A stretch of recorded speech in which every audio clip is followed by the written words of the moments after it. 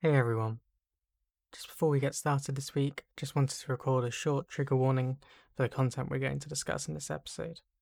We're going to be talking a lot about women's issues, including rape, abuse, sexual assault, violence against women. If that would make you feel uncomfortable, please do not feel pressured to listen. I've recorded this specifically so you have time to stop listening before we get into it. The first 8 minutes or so is an introduction I put together, kind of setting the scene for why we've chosen to focus on women's rights. Again, this could prove triggering for some people, and if so, you might want to skip forward 8 minutes if you're wanting to listen to the rest of the podcast. Thank you so much. I found it a really useful experience to make this podcast, and I'm really glad that we've got the opportunity to share it with you.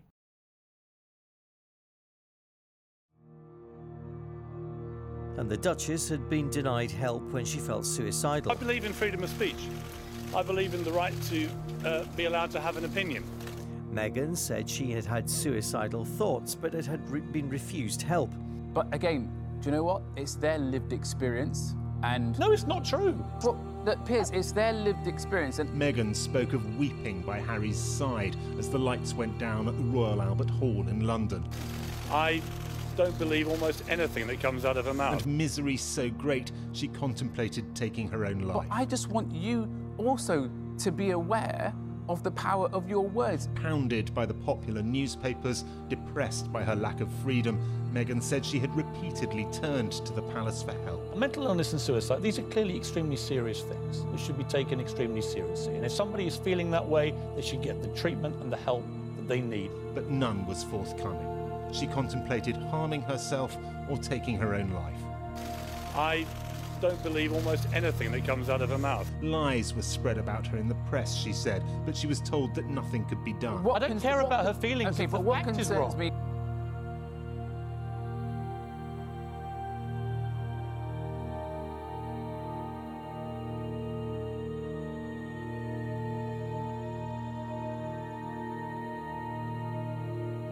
Sarah Everard, a marketing executive who was 33, was last seen walking along a main road in Clapham in South London 9 days ago, having left a friend's house. Her family described her as kind and caring and a shining example to others. The Metropolitan Police are themselves the subject of 5 linked lines of inquiry by the police watchdog at the Independent Office of Police Conduct.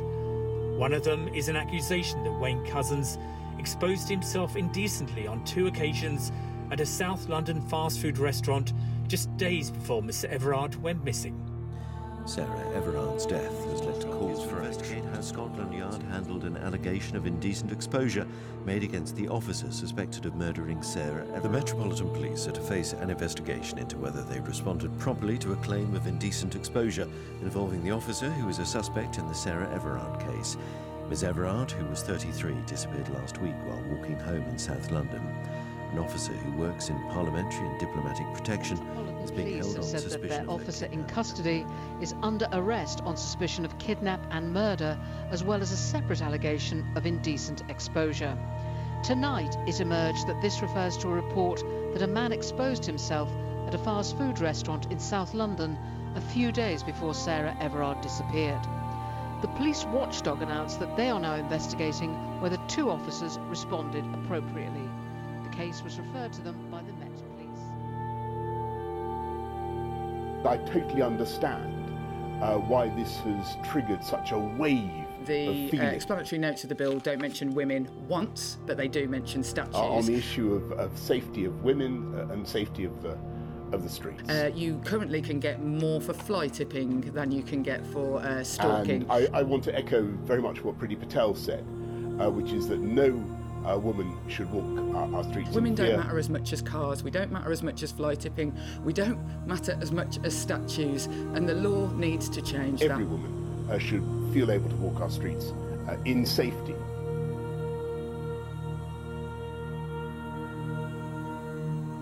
Earlier, the force released a tribute to Sarah Everard from her family.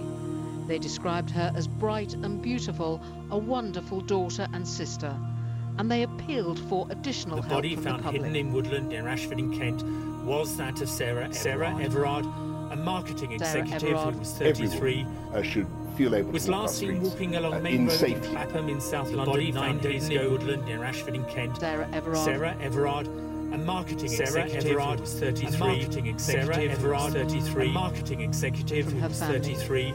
They described her as bright Was and that a beautiful, Sarah a Everard? wonderful daughter and sister, Sarah Everard, and they appealed for additional help from the Sarah public. Everard, a marketing executive who was 33.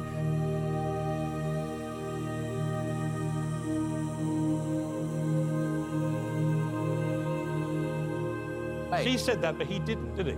Listen, stop separating Harry and Meghan. You are Okay, struggling. guys, if we're going to have this conversation... You've got to let me talk. Hey, She said that. Got just- to let me talk. I believe in freedom of speech. Got to let me talk. I believe in the right to be allowed to have an opinion. Got to let me talk. Hey. She said that. Yet you continue to trash her. Okay, I'm done with this. No. Sorry, no. Sorry. Do you know what? That's You pathetic. can trash me, mate, but not my... No. See you later. I'm being... And speak about their own struggles with mental health and tell their own personal story. That takes courage. Sorry, can't This do is this. absolutely diabolical behaviour.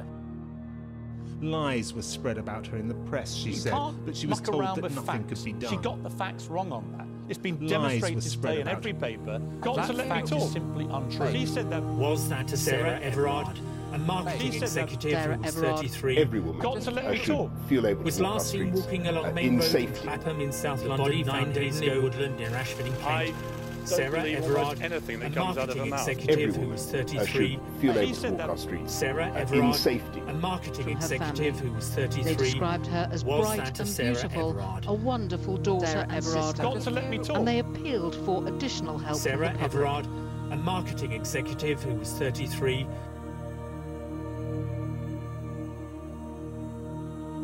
The Labour leader, Sir Keir Starmer, said that men needed to understand and speak out too.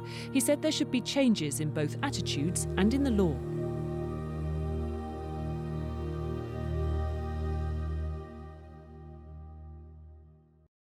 New message 1. We were talking about doing the racism and sexism in the music industry. I was wondering what you thought about doing a kind of, I don't know, like focusing on women and how there's still a lot to do. I don't know, I feel like I've seen a lot about women being scared and a lot of stuff about women being mistreated and being scared of like, walking alone or stuff, you know what I mean? I'm explaining really badly, but I thought maybe we could, for episode 10, it could be the right time to talk about that. I didn't know if there was, like, maybe, if you want, we could have another guest on, like, I don't know. Like, for some reason I have Katie in my mind. It would be good. I think it would be interesting to hear your experiences and your thoughts, and also it would probably kind of educate me a bit, which is always important. I don't know, it's up to you. I mean, we can do it another time. I just feel like with everything that's going on with the Sarah Everard stuff and her being murdered by the police officer, it feels like it's kind of an opportunity to say something now. Also, sorry that my voice sounds horrible. Lol. New message 2. Okay, I think you're right. I think it would be a good time, especially with the Meghan Markle stuff as well. That's two big things as to why to talk about women at the moment. Hey guys, I'm waving. We are back with episode 10 of the World to Rights podcast, and if you are viewing on YouTube, you'll be able to see that we have a special guest with us, Miss Katie Kitchen. Katie has been one of my best friends for 6-7 years now, and she's always inspired me because she's always been a very proud feminist and spoke about women's rights and pointed out a lot of stuff way before it had media attention, because she's just that smart. So we thought we would have her on our podcast so she can share her thoughts with you guys. As you guys might know, this week we're going to be focusing on women's rights, women's safety, all things women. And hopefully giving Chris a bit of insight as to what it's like to be a woman in today's society, and to any other men who are listening, because Chris is very actually well educated on the topic, even if he pretends I'm not to sure. be. Look, I feel like no matter how educated we are, we can probably do better. Like, good enough is not good enough in my mind. I don't think that's a place to stop. I think that's like a starting point, and you should be doing that every day, forever.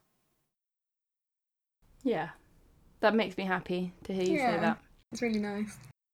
And it's good that we picked a time where there's definitely not much going on with women's issues. You know, it's really calm, there's no issues whatsoever. Totally relaxed. Fuck. I'm not stressed at all. Yeah, it's a hard. In all seriousness, this is not the week to not be able to speak. In all seriousness, you know, it has been a challenging time, and I think, Katie was sort of mentioning earlier, before we started recording, that it has been a tough week just hearing things going on.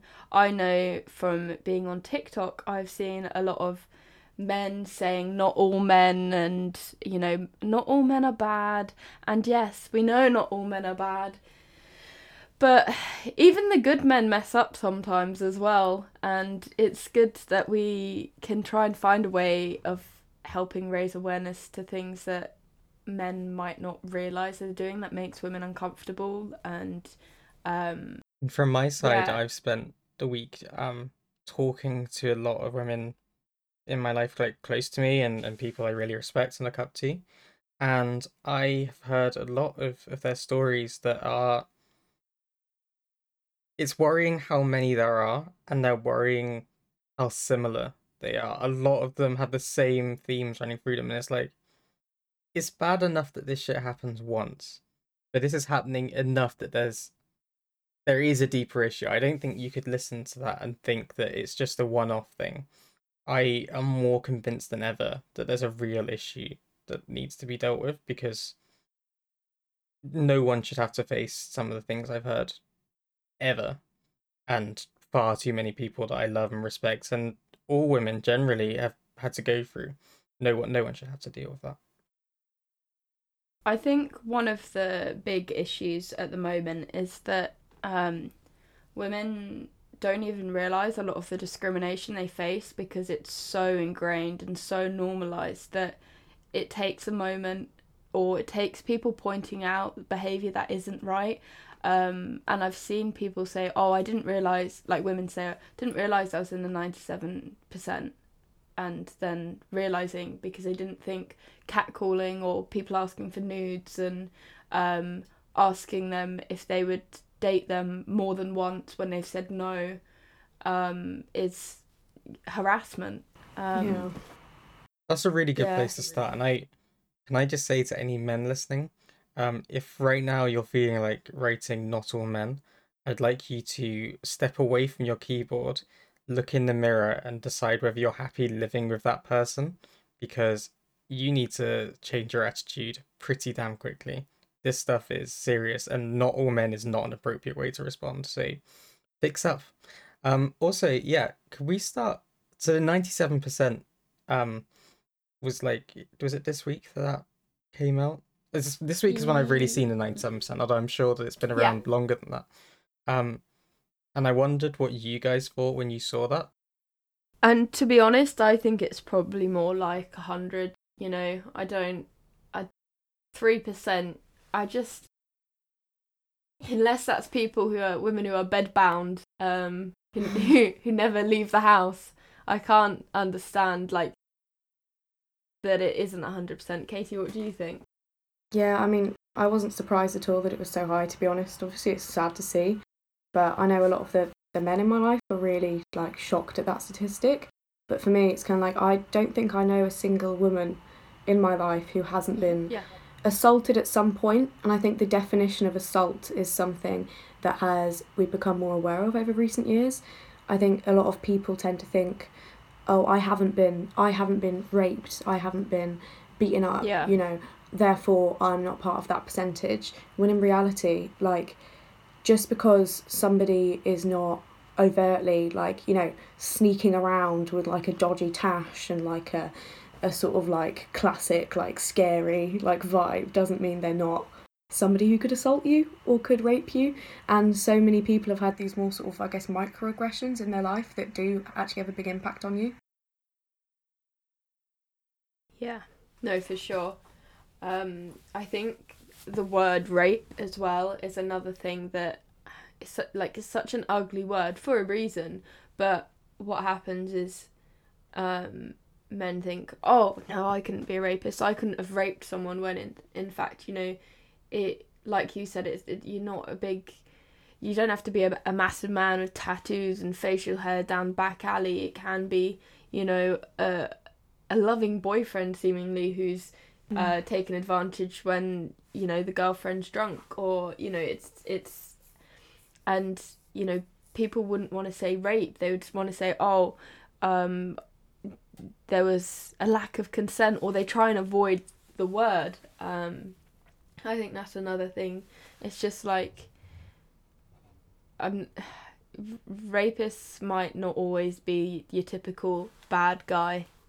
They can be your friendly. I think that's why I think the whole not all men argument is so strange to me, because at 97% of women experiencing something like that, like, yes, not all men perpetrate that sort of thing, obviously, but nearly all women have experienced that sort of thing. With statistics that high, it is enough to make you be reasonably wary of all men. Like, you just have to be. You know, if you're walking down the street at night, you see a man, you cross the road. You know, and yes, that particular man might be okay, but you can't take that risk. Of course. And I was sort of asking people on Instagram what are some of the examples they felt like they've learnt growing up because they're a girl and because they're a woman, in comparison to like what boys are taught growing up. And some of the answers were talking about, you know, I'm taught not to walk alone, I'm taught to walk in groups, I'm taught to not go out at night, and like stuff like that, which is just, we take that for granted, I guess. We just you know, think that, to be honest, I think that, I guess I thought that boys were also taught, well, don't leave the house unless you're in groups and walk by yourself. Chris, were you taught anything like that? Not really, not from that. I think anything I was told in that respect was less because it was more a racism kind of issue more than anything else. But even when I look at how the things that I was told versus my sister, it is different. It is definitely more focused on making sure you're not alone at all. Whereas if I'm to say, oh, I'm on my way home, it wouldn't really be a problem. You know, if I was to say, oh, I'm cycling back with my friends tonight, fine, cool. If my sister said it, it would probably be like, do you want us to come pick you up? Do you want us to come get you? Are you with anyone? And it's like, it's not nice when you realise that, because it's, you know, again, it's not right. Like, you shouldn't have to have that extra level of fear. Another, just one that popped into my mind was, like, whenever I went to have like sleepovers when I was younger, I'd always be asked, oh, are there going to be any boys there? When you asked to go to sleepovers, Chris, was there any like a question of, oh, are there any girls there? No. Like, or was it just like never? Katie, did you find you asked if there were boys there? Oh yeah, every time it was like, if there's like, I would not be allowed to go to a sleepover if there were going to be boys there. Like, hell no. Yeah, exactly. Yeah. Which, for me, I've, you know, obviously, before I moved to my second secondary school, all my friends were mostly boys, pretty much. So, you know, it was sort of like weird to me. Oh, well, you know, they're just my mates. They would never do anything like that. Yeah. So, but it's right, though, that women are taught that, because you don't know what's going to happen, I guess. Well, I don't know. What do you think? Do you think women should be taught to like, when they're like, girls should be taught not to go to sleepovers if boys are there? Do you think that's a reasonable precaution? I don't know. I think there's kind of like two different reasons why parents say that as well, isn't there? There's the obvious, sort of safety point of view and a distrust of teenage boys, which I think is Yeah. valid. Just from, I've heard stories from, not into detail, but from my friends who've had sleepovers with boys and been made to feel really uncomfortable. But there's also just, I think it's quite normal for a lot of parents to be a bit overprotective of sort of like, oh, I don't want any funny business, you shouldn't have a boyfriend until you're this old and that sort of thing. I think that's, there's that as well. So I think, honestly, I think it's kind of fair that girls are told not to go to sleepovers with boys, I think for both reasons. The thing that's kind of more prominent to me is it's not just then, it's like it's always that women, when you're growing up, you're taught to regulate your behaviour rather than guys being taught to regulate theirs. As in, like, dress codes at school, being told by boyfriends, I don't think you should wear this short skirt because my friends have commented on it. Things like that. It always seems to be the woman's problem, and the women's problem to change themselves in order to prevent men from being awful, which is a shame. I think something I've always thought is that there's a real issue with so I remember back in episode 5 when we had Piers and Sadie on, we talked about the issue of periods and how even then the boys are taken out of the room and we're sent to go and play football or something, or do something like that, and the girls taken to talk about periods. And it's like, that's a really stupid division to make, to kind of almost like protect them, like, oh, it's not your issue, don't worry about it, don't worry, it's their issue to deal with. And it's like, well, that's just stupid from the beginning. But it's that all the way through, that I feel like as a man,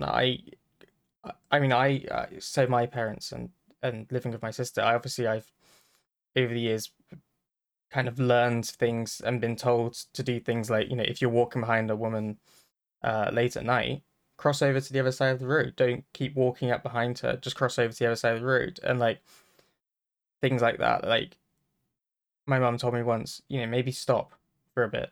Stop and like just let her go on ahead, so that she sees there's distance between you rather than you closing the gap, because it can feel like you're chasing her. And I was like, yeah, that's a fair enough point. And I've taken it, and I try to do that always at uni and stuff. When it's happened, I've been walking back from things. I think you could watch me from like a helicopter and you just see me zigzagging from one side of the street to the other. And I don't care about, like, I'm fine with that. I was cool with that. Like, it's fine. But I felt it was fine because I knew that from my position, just as a human being, you don't want someone coming up behind you in the dark when you can't see them. And knowing that women were being told that, that's a state where they could be vulnerable, I was like, I don't want to make that any worse. So it's a very small thing for me to do, to be like, look, I'm going to just make sure that situation doesn't arise in the first place. I'll cross over to the other side of the street. I find it really interesting that you were taught that, because I don't think there are, people can correct me if I'm wrong, but I don't think many boys are taught to do that. I think it's from the sense of just trying to be I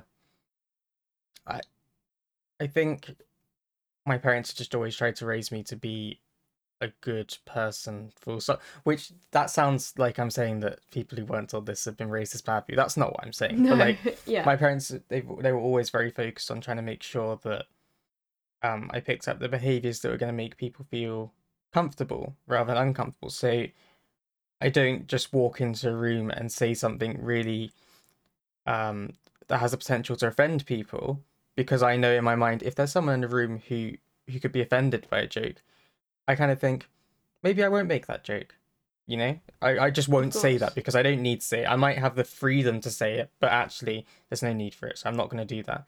And it's things like that. So I think it's just trying to be a considerate person. I think part of my personality is someone who's quite sensitive and gets, personally spends maybe too much time worrying about how other people feel, is that I'm just very conscious of that always, and will try and do something that limits my impact on someone else, in a sense. I'd rather make sure that my impact is really limited than do something which, without knowing, is really impacting someone negatively. Yeah. I think that makes sense. If everyone were like you, Chris, I think the world would be a much calmer and nicer place. So thanks. Yeah. I don't know. I think the world would be. I think we'd have different problems in the world, but like,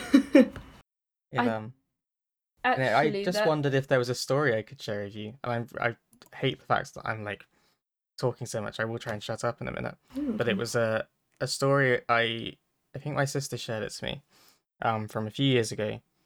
And it's by, do you know the actor Jamie Dornan? No. Yeah. He was in 50 Shades of Grey, I want to say. Yeah, and The Fool. Is he the main guy in it? Possibly. I don't really know, I have to be honest. But so it's from 2015, and I'm not saying it because I'm like, guys, let's go cancel this person.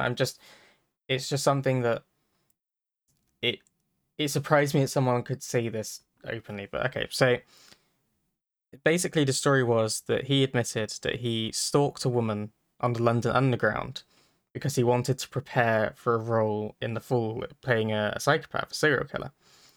And so he explained, and this is his words. So he, in his mindset, he was like, can we get arrested for this? This is a really bad reveal.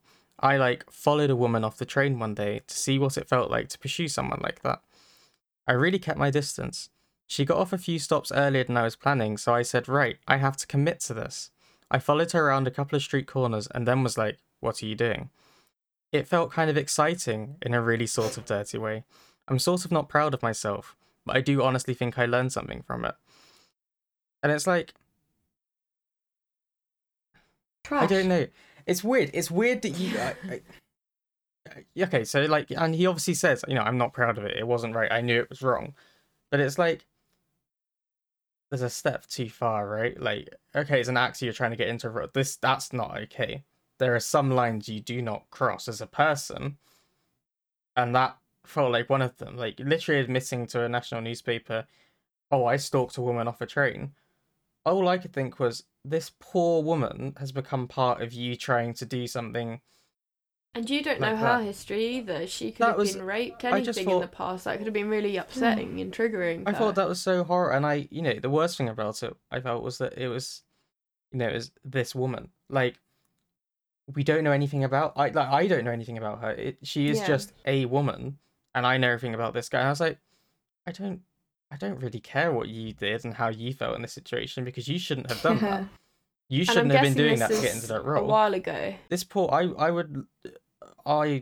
it made me feel sick, to be honest. I read it and I was like, I think it really sparked me to try and make sure I was learning more, because I was just like, you know this is wrong, right? You know that's too far, surely. Yeah, so gross. Just not thinking at all about how she would feel, and the whole being like, oh, I was feeling this, I was thinking this.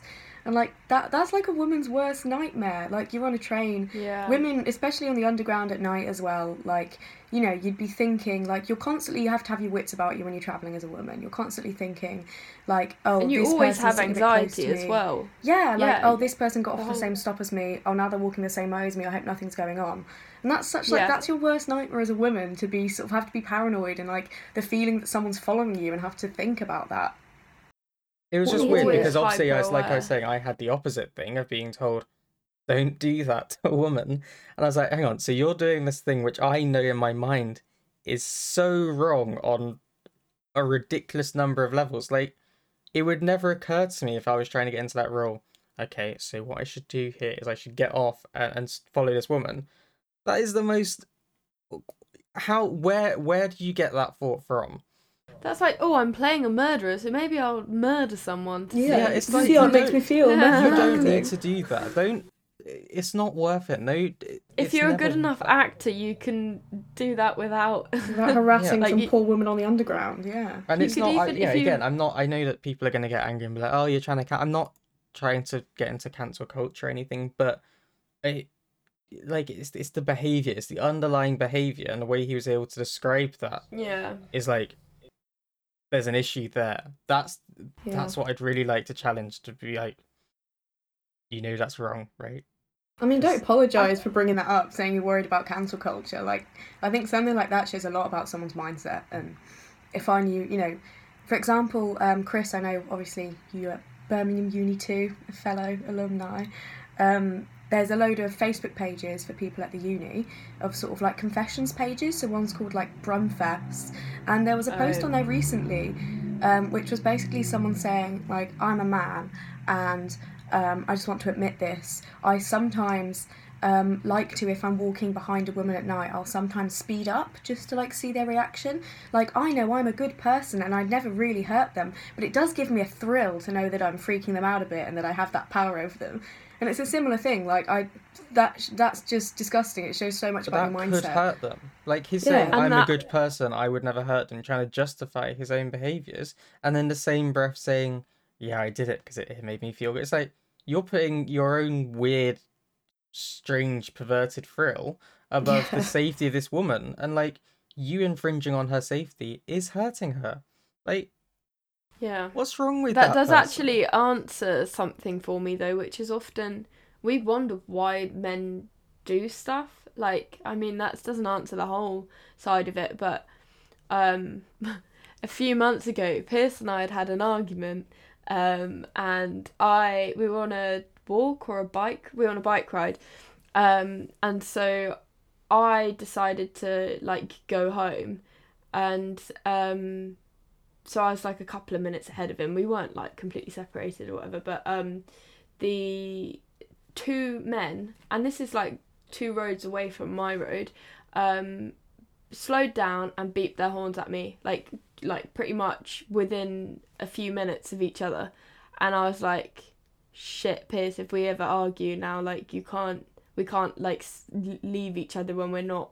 And that means, like, that feels really humiliating for me. I can't walk off if I'm pissed off. Like, I have to be with him, even if, like, you know what I mean? You've like, lost some freedom there. Yeah, like, you exactly. can't operate as your own individual human being. You have to be with someone else so that you feel safe. That's disgusting. Yeah. And even when I've needed to, you know, because we're in lockdown and everything, and I'm quite isolated where I live, if I ever need to go on a walk to sort of let off some steam or just get out of the house, there's always a fear of, you know, well, I am by myself on quiet roads in the middle of nowhere, and, you know, you don't know what can happen, and his parents don't like me going out, and Piers doesn't really like me going out either, so it is quite like difficult. And it's interesting, I remember you saying something, I think I might have seen it on your Instagram, or maybe we spoke about it, about... Yeah. So I was thinking about being back at uni, and, you know, I'd obviously like go to my friend's house and things, and, you know, maybe I'd leave like midnight, 1 o'clock, whatever, like, we'd have a good time. And I just leave and put my headphones in, turn my music up and walk. And I did that every single time, and I never felt, you know, it didn't, I felt fine doing that. And I remember you saying that was something you didn't feel like you could do because of the safety thing. I was like, oh, yeah. It's just one of those moments when you realise, I think I realised, and again, this is going to trigger some people, but I don't really care. It's the privilege in there about, it's the fact that I have that privilege that I can just walk around with my headphones in and not actually, it doesn't occur to me that I might have lost some kind of safety in there. I just think, well, it's fine. I'm walking. I'm going to be fine. Nothing is going to happen to me. And it's just there. I just feel that. And to put myself, or to try and put myself in your shoes and think, imagining what it would be like if I felt like I couldn't do that, it's crazy. And I'd never really, I feel, again, it was one of those wake-up calls for me, in that I know that you guys say, oh, you know, I wish people were more like you, but it was one of those things that there are things like that I never realised. And I was like, wow, okay, yeah, that's a privilege that I have that lots of women don't have. And have you ever okay. pretended that you were on the foot, like Katie would have done it, I'm sure. Oh, yeah. Most women do it. Pretend that you're on the phone to someone just so that, not like you know that this person isn't gonna like kidnap you or do something because they think you've got someone on the phone. I've never had to do that. I've never had to felt like I had to do that. But yeah. I know that on the flip side of that, I know that people I lived with, especially in first, second year, who would go to work in Birmingham city centre and come back maybe like midnight, whatever, on the train. They would be like, oh, can I call you on my way back from the station? And I'd be like, yes, that's fine. I can understand, because I knew that what they were saying was, it's not that they particularly wanted to talk to me. It was more they. Oh yeah. not Of they were course, like, I yeah. actually hate you, but I just want no. It was like I could understand that they were doing it from that safety perspective of being on the phone to someone, so that they would deter anyone from trying to do anything, and if something did happen, obviously I'd know about it. And I was just like, it's so weird. I don't have to. Not even weird. It's just wrong that I can go about my life and never have to justify, oh, I'm leaving my friends. Like, I don't have to message my parents, but like, I'm leaving my friend's house now. It should take me X amount of time to get home. I don't have to do that, but I know women do have to do that. Yeah, And it's those kind of privileges that men don't realize that we have. Men are going around thinking, oh, I don't have any privilege. That is a privilege that we have as men. We need to get that in our heads. That is a privilege. If you're listening to this and you're like, oh, I don't have any privilege, there are so many examples like that of privilege that we hold that women don't have. Yeah, and it can be a bit more complicated. Like, I remember being told that actually if you're on the phone, that can be dangerous as well, because you're not paying attention to your surroundings. So I've been told, okay, well, like, text someone to let them know where you are, but then be aware, so if you need to run or whatever, that you can do that without being distracted. And I remember thinking, okay, well, I'll have one earphone in for the call and then the other earphone out, so that I'm still aware, or stuff like that, which again is that's so ridiculous, because you're being told, okay, so you need to tell people where you are, and so you should like pretend to be on the phone, but don't pretend to be on the phone, because then that will put you in a position of not being safe. Maybe actually be on the phone, because then you'll be able to talk to someone. But also don't do that, because you'll be losing awareness. So like have an earphone in, but also don't have earphones in, because it's like, no, you can't tell people these, because all of these things. But I feel anxious about this because there's so many like, do this but not this, do this but not this. Yeah, exactly. That makes my anxiety rise. Fuck's sake, I don't have to actually do any of this. You guys do, and I'm like, yeah. I don't think I'd be able to leave the house. I don't think I'd be able to do anything, because I'd be living in constant fear, and I hate that. That's so wrong to me as a human being, that any other human being ever has to think about all these different things. It's like, no, that's not okay. That's not right. And sort of slightly going back to men not realizing that they're doing anything wrong, because they're not raping anyone, but still causing problems. I've thought about it a lot over the last couple of years, because at the time I didn't think much of it, but I went to a gig by myself in London, and it wasn't long after some of the terrorist attacks, and everyone was quite nervous about me going by myself and stuff, but I was like, my attitude was, for all I know, I could be hit by a bus down my lane, so I might as well enjoy my life, and who cares. I've got a bit of slightly different attitude to that now. I'm a bit more careful, but I wanted to go to this gig, and it was a person I was desperate to see for ages and hadn't had a chance, so I decided to go.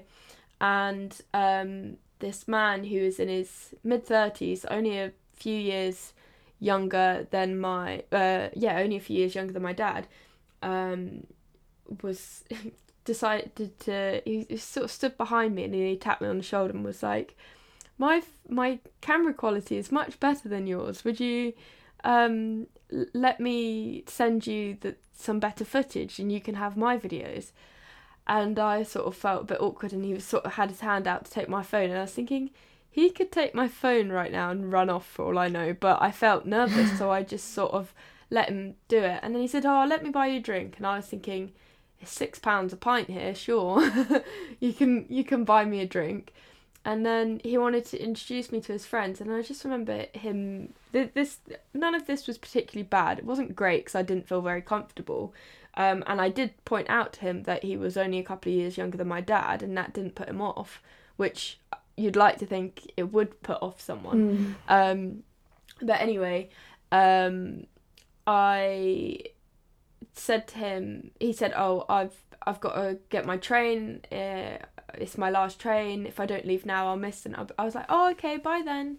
Like, we'd had no, like, there was no contact and stuff. And he goes, oh, you're going that way too, though. Like, why didn't you come with me? I wouldn't want you being, you know, walking there by yourself. I was like, I walked here from the station by myself. I'm fine.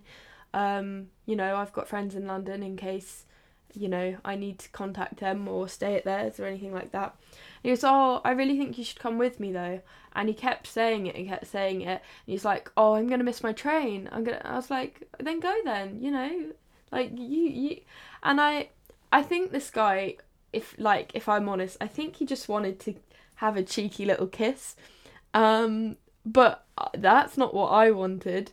And the other thing was, he made me feel really uncomfortable, and I was considering going to an after party there, and then after that I thought, actually I just want to go home, I don't want anything to happen. And then he had my number from sending the photos, because he put his took my number from my phone, and then he kept messaging me, and nothing, you know, creepy, nothing like nasty, but just I was thinking, oh god, like this guy, you know, it's a bit uncomfortable, and I ended up blocking him. And then I felt guilty because I blocked him.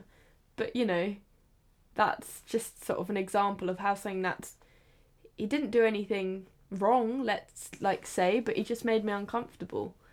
Can I share a story from one of my friends? So while you were telling that story, I was like, you know, even as I said, like, there's something that just in my stomach, I was like, this is horrible.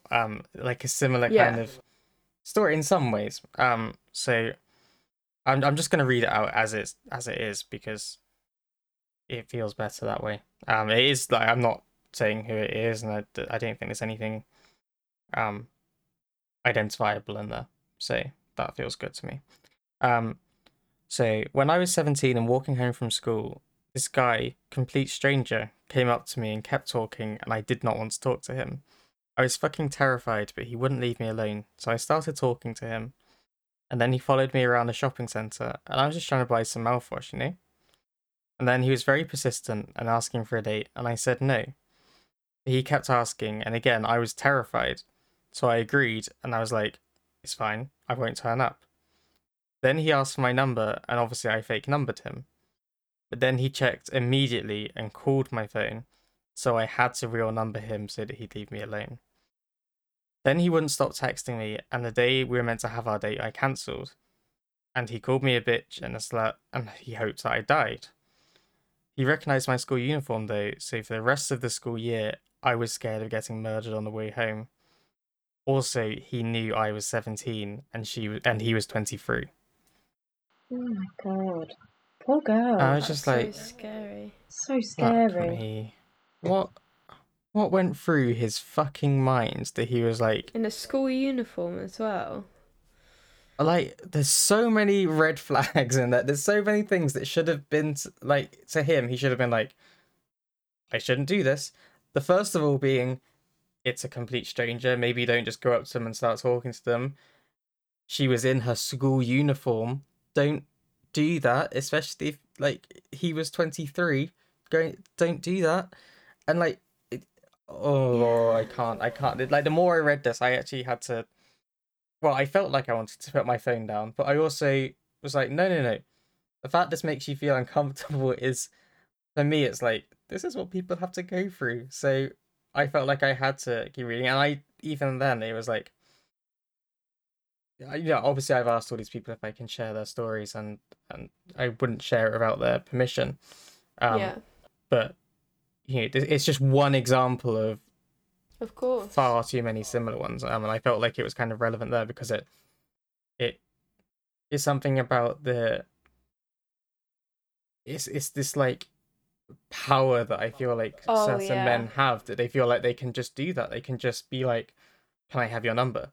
And then, like, I'm gonna check to make sure it's a real number, and it's like, you don't have any right to do that to someone. You really don't. Like, there are people I consider friends, and I don't have their mobile numbers, and I've never felt like going down the lines of like, I can see you, I know what you're thinking. No. But even then, right? So 10 years ago, when I say to you, oh, can I have your number? And you said, no, I'm really sorry, whatever.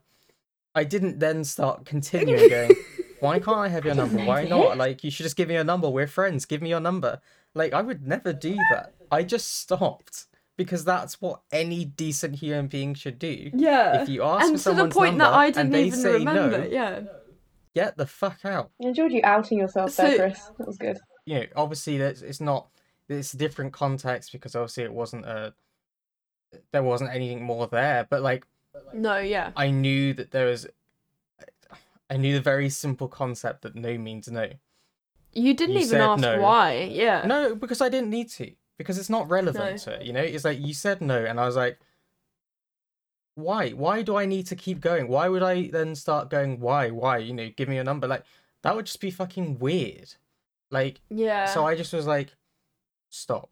Fortunately, lots of people don't. I mean, I used to work, obviously you guys know I used to work as a fundraiser, sort of in Birmingham and surrounding cities last year. And so when you're sort of standing on the street and you have to approach people and you so have to be really friendly to sort of get to pitch them and get to talk to them. But half the time, sort of, it would just be like a younger sort of guy would come up to you and you know they're not really interested in what you're actually trying to say or like the work you're trying to do. And they just sort of, they hear you out and then they just ask for your number. And it's kind of like even, you know, the fact, even if I did like fancy you, I'm at work. There's a time for a start, like I'm at work, and also you say no, sorry, I'm at work, and they just keep asking, and it's like I had so many occasions where I had to give guys my number, and then like say sorry, I'm not interested when they were texting, and they wouldn't get it, and I had to block them in the end because you couldn't give them a fake number because they're going to drop call your phone. And like it's so upsetting that as a woman you feel like you can't stand up for yourself, and you can't sometimes forcefully say no because you don't know what's going to happen to you. And there's been so many cases of women who've turned down a guy and like actually stuck to their guns and said no, I'm not giving you my number, turned them down, and then they've been attacked because of it. And obviously like I don't assume every guy who asks my number is going to attack me if I say no, but you can't take that risk. And then if they're going to drop call your phone, you can't even give them a fake number. So you just end up feeling really uncomfortable all the time and not knowing when you're going to get these weird messages and not knowing if they're going to contact you from a different phone.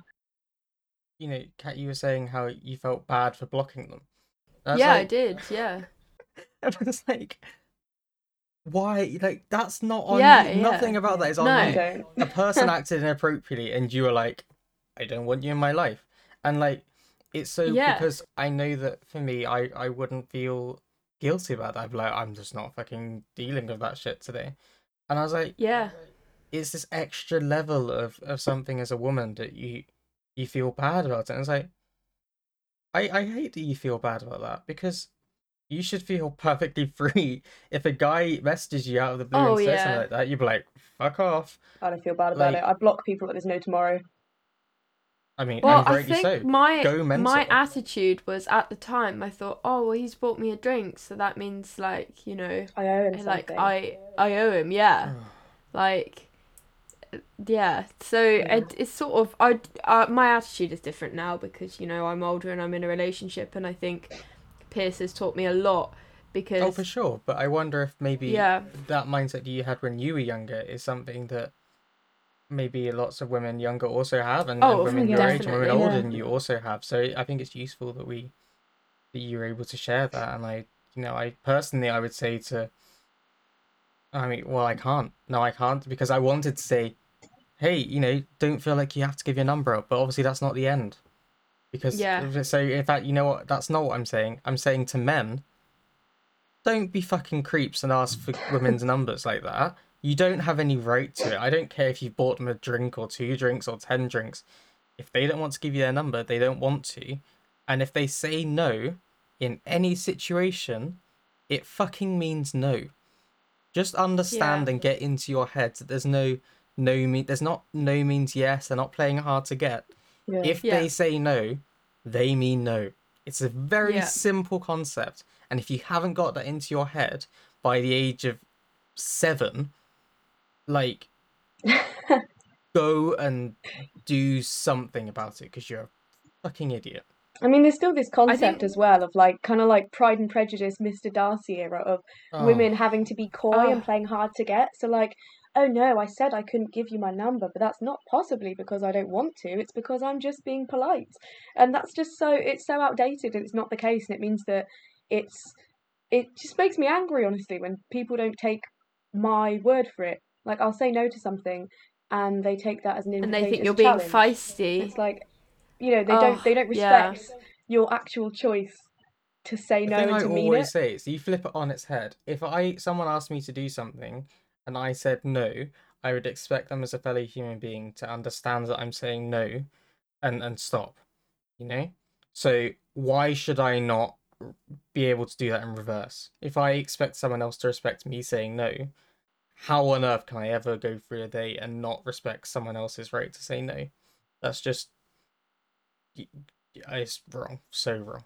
A really Anyway. a really fun one as well is this is obviously COVID times. I've really missed, I'm a student, obviously I've missed clubbing, I've missed going out, but there's some parts of it I really haven't missed at all, and specifically it's the idea that if someone sort of approaches you when you're clubbing and is like wanting to get with you, if you say no, a lot of the time they'll only respect it if you have a boyfriend, which is weird. And it's not even if they're not there. It's like if you say no, it's like, oh come on, why not? And sort of trying to get with you. Whereas if you say no, I have a boyfriend, it's like, oh, because there's another man, I respect his decision. But I don't respect yours. Or they don't believe you if you say you've got a boyfriend. They're like, oh well, where is he then? Yeah. Like that's And another actually, thing as I've had. a follow on to that, I've had someone share with me that so they're lesbian and they said, I have a girlfriend. Oh, yeah, And I that- know where this is going. That wasn't respected in the same way that we're saying that if, you know, there are pertains to where if you say to a man, I have a boyfriend, it's like, oh, okay, she's taken. She's out, you know, I've got to go chase someone else. But this person saying, I have a girlfriend was like, oh, well, let me show you what you're missing. It's like, Yeah. hang on, no, you can't. Again, it's like, respecting a I'll man's only no, respect but not the respecting a situation. woman's no. Yeah, that's the thing. It's like, I'll only respect it if you, like, belong to another man. But if it's a woman, no, you're just, you know, you're lying to yourself. Like, let me show you that. It's like, fuck off. That doesn't...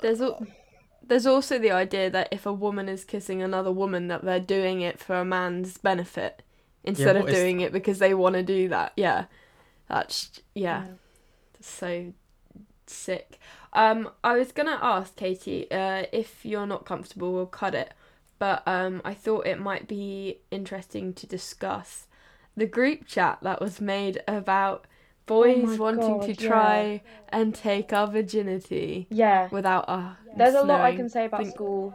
I can also talk about the fact that, you know, certain few people from pretty much from year 8 until year 12 thought it was okay to grab my ass whenever they saw me. And I never really felt comfortable enough to stand up to it and would sort of pass it off as a joke. And it wasn't until these sort of things started happening in front of teachers, and one teacher in particular, who was very lovely, pulled me aside and said, are you okay? Do you want me to get involved? That I actually felt able to forcefully stand up to them and be like, you need to stop. Like, you're not my friend and this is not okay. But that went on for years. You know, at school, it's so common. There were some boys in our school that, I mean, there is in every school, but that we just... Twats. Not even, like, sex obsessed, but just sort of... They had the mission to get through as many of the women at school as possible, and because Katie and I were, like, virgins at the time, they saw it as a...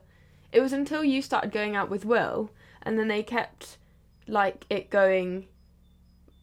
still, but like just about me at that point because they respected you had a boyfriend by then, which was just ridiculous. But Katie and I, we had a group chat made about who could take our virginity first, and they had like rules that if they got a hug from us, they'd message in the group chat saying like they were like getting points to be one step closer, and they would do it in class. How many men were in this group chat? I think 4, wasn't it? About four or five, yeah. The worst thing was they were our friends. Oh yeah, and we were like good friends with them, yeah. Not with all of them, you know, acquaintances with some, but it was like the friendship group kind of, I guess, adjacent to ours, and they thought that was and okay. Do you know? Well, Chris didn't know, but the reason we found out about the group chat is because I started dating one of them, and he told me, and there was pictures they'd taken of us just walking around, in this chat. Like there was one of my shoulder, like really odd. And he said, "Oh, because we're dating now, I feel like I've got to tell you," and showed me the chat, and I was like, "Well, that's nice." And then I was thinking in my head, "Yep, definitely not sleeping with you." Thank God I didn't. But So the only point where he felt it was wrong was when you were actually dating him. Not before, not the creepy taking pictures without your consent, not the point scoring for things as simple as having a hug. Us being nice just to them. Being like with you beings. suddenly is like, oh, now I feel like I should. Did he apologise? I don't think so. I don't remember. He might have, but I don't remember it. I think I didn't. I guess I regret not making a big deal about it. I think I just sort of accepted it, and that's the thing. Like now, looking back, that's a really fucked up thing to do, and I hope they've all learned to be more respectful of women, because, you know, it now just feels so uncomfortable.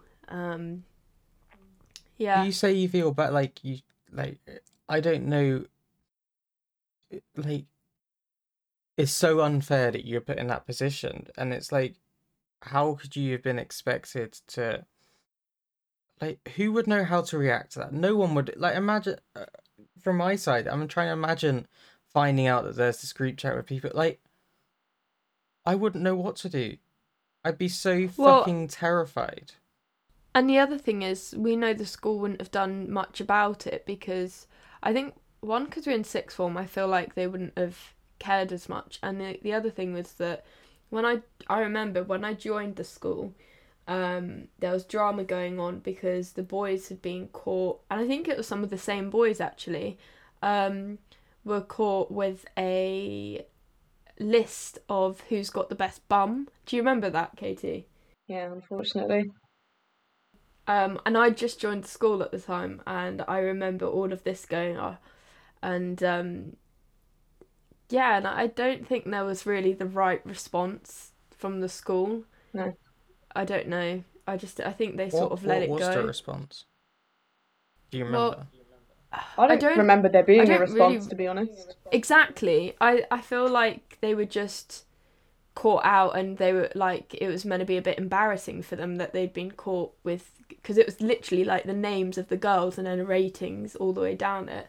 And I think we would remember if there was a response. Nobody got like excluded or like in massive amounts of like detention or anything like that. So the response couldn't have been great. And I actually think that's worse than two boys having a fight, you know? That's a million times worse. Yeah. That's so much. That's. But it's always kind of treated as like a boys will be boys, and they haven't actually injured anyone, so it's okay. But I mean, with the group chat thing, I obviously was horrible, but I wasn't massively surprised, to be honest, because there was so much, there's so many instances I can remember from being that age, being in like secondary school and sixth form, of similar boys or different ones just being really inappropriate and making me really uncomfortable. And I don't like to think a lot about school, to be honest, because there's so many things I remember that I feel so embarrassed about to think of, because I remember people treating me in a certain way and me not responding to it, and me not standing up for myself and sort of trying to laugh along because I wanted to fit in and was worried people would call me too sensitive or something if I got upset over it. And it's funny that I had a really interesting conversation recently, after people talking about this sort of stuff at the minute, with a lot of my female friends here at uni, and turns out it's such a universal thing for all of us. So many girls don't like thinking back to their teen years because they remember sort of being treated badly by lots of men and not standing up for themselves, and you feel guilty for not saying something at the time, and you feel embarrassed for letting that happen. And that's such a universal thing for women, I think. I think another thing is that or personally for me, with you see the boys being so immature at school that all you want to do is date somebody older. This is like obviously, you know, quite personal to me, but I feel like it is something a lot of teenage girls do, which is you think, oh, all the boys my age are just twats, so I want to go out with someone who's older and is a bit more wise about the thing. But the truth is, actually, you know, when the men are a few years older, they're not necessarily better behaved, they just are better at hiding their immaturities, and, you know, the way they look at women, they are a bit more sly about it. I'm not saying all men, for anyone comes No, for but me. it's interesting. So me and my sister are fairly close, and we share a lot. And she came home a couple of days ago from school and told me about a situation where she'd been with a group of people, and they've been making jokes like groups of friends do, and in this case it was quite a lot of boys, and one way or another it ended up being jokes about feminists, and it was like I don't even I don't remember what they are, but it was just really clearly inappropriate things. And she told me that she felt really uncomfortable, and she was like, she didn't know how to call that out. She didn't feel comfortable with her, so she was like, she made a face and obviously was like, this is not okay, but she didn't know what to say. And apparently one of them afterwards then said to her, oh, I know it wasn't great that we were making those jokes. I'm not proud of it. And it's like, but you still did it. Don't do it then. You know, maybe. you still did it. Like, don't just And we're you not on can't about just kids. say They it. You are can't just 17, 18. They're like year olds 17, as yeah, well. exactly. They're the same age as her. And I was just like, no, you don't understand. Okay, if you're going to apologize, great. Apologize for being a dick and making me feel uncomfortable. Now go and follow that up with some actual concrete action to make sure you understand why that was inappropriate, why you shouldn't have made it, and that you're not going to make those jokes again. Because my heart broke when she was telling me this story, because I was like, that's not, I like to, wherever possible, I want to make sure that she feels empowered to do whatever the hell she wants to do in life, whatever that may be. And the fact that she was saying those things and saying that she was there not knowing how to respond, from my side, it's not the same context, but, in terms of jokes based around race and things, people have made jokes and I've frozen up. I've actually not known what to say. And I've done the same thing. I've made a face and I've been like, I think I have to laugh because it will make this go away. And knowing that she's going for it from her perspective for a different reason, I was just like, it's just one of those moments and you're like, oh my God. I think it might be a bit different now, but Katie, you were always very proud to call yourself a feminist. For me, I would always be like, I'm not a feminist, but I believe this. You'd be like, I'm one of the boys. Yeah, and I just had this attitude that, it sounds really bad now, but this was an attitude I had in the past, that women were being dramatic about things. And actually, if you look at statistics of employment and all of that, it's hard to argue with. You do realise. And that's why I've tried to make an active effort now, because even me, someone who I consider myself to be reasonably intelligent. I'm not saying I'm the brightest person in the world, but was believed, I completely believed that men and women were pretty much. I recognised that there was some differences, but I thought we chose to be. I thought women sort of I don't know how to explain. Chris, do you kind of get what I mean? I do, and actually, Katie. I'd love to share with you. So I asked her my story, and I tried to ask men what they felt. I asked a couple of questions, and one of them was, what do you think feminism is? Because for me, I've always described myself as a feminist. I'm proud to be a feminist. I think it's great to be a feminist, and I think anyone who's not is got to question who the hell they are and what they think is important, because it's at the heart of it for me. It's about equality for all. It's a very simple concept. It doesn't have to be more complex than that. It's very basic nature. Feminism is trying to make sure that in every single situation there are equal rights and equal opportunities, for men and women, for any people of any gender. That's just what it is. And so I got a variety of different responses, and I just kind of like to share them and hear what you guys think. And it's some of it is difficult, and I feel like I have to apologize for some of them because they're not. That's right. We've probably heard it all before. Yeah. So one of them came in, equal rights, equal pay, or equal opportunity, and recognizing that men are privileged in everyday life. And I was like, okay, good. I like it. That feels sorry. It feels like you've understood it. The fight for full equalities between genders. Yes. Perfect. Great. Supporting equality for all genders. Fine. And then you get into some of the I'd say feminism is a fight for equality unless you're a radical. And I was like, okay, here we go. And I know exactly what this person means. They're like, oh yeah, equality's good, but like not those women who are burning their bras. Not those ones. Yeah. Those guys, they're going too far. They're crazy. And one of the ones that really, wow. So what do you think feminism is? A movement mostly dead in Western countries that is at times co-opted to put a veil on misandry, which, as I've learned, is the hatred towards men. So I was like, hang on, okay, let's stop a second. You think feminism is mostly dead and at times is just used so that people can express, and let's be honest, what you're saying is women can express how much they hate men. You are without that. What? Let's just stop here just for a second. Trash behaviour. What don't you understand? What don't you get about this? It's not about... Let's go back a second. The basic nature of feminism is about equality between the genders. It's not about placing women above men. It's not about taking, revenge against men for anything. It's about establishing equality in everything that happens in life. And I don't understand how someone can look at this and go, oh, well, actually, feminism doesn't exist. It's not a thing. Like, it doesn't happen anymore. Yeah. Like, they did that. They got the vote. And they got equal pay, so that's done. That's dead. No one's a feminist anymore.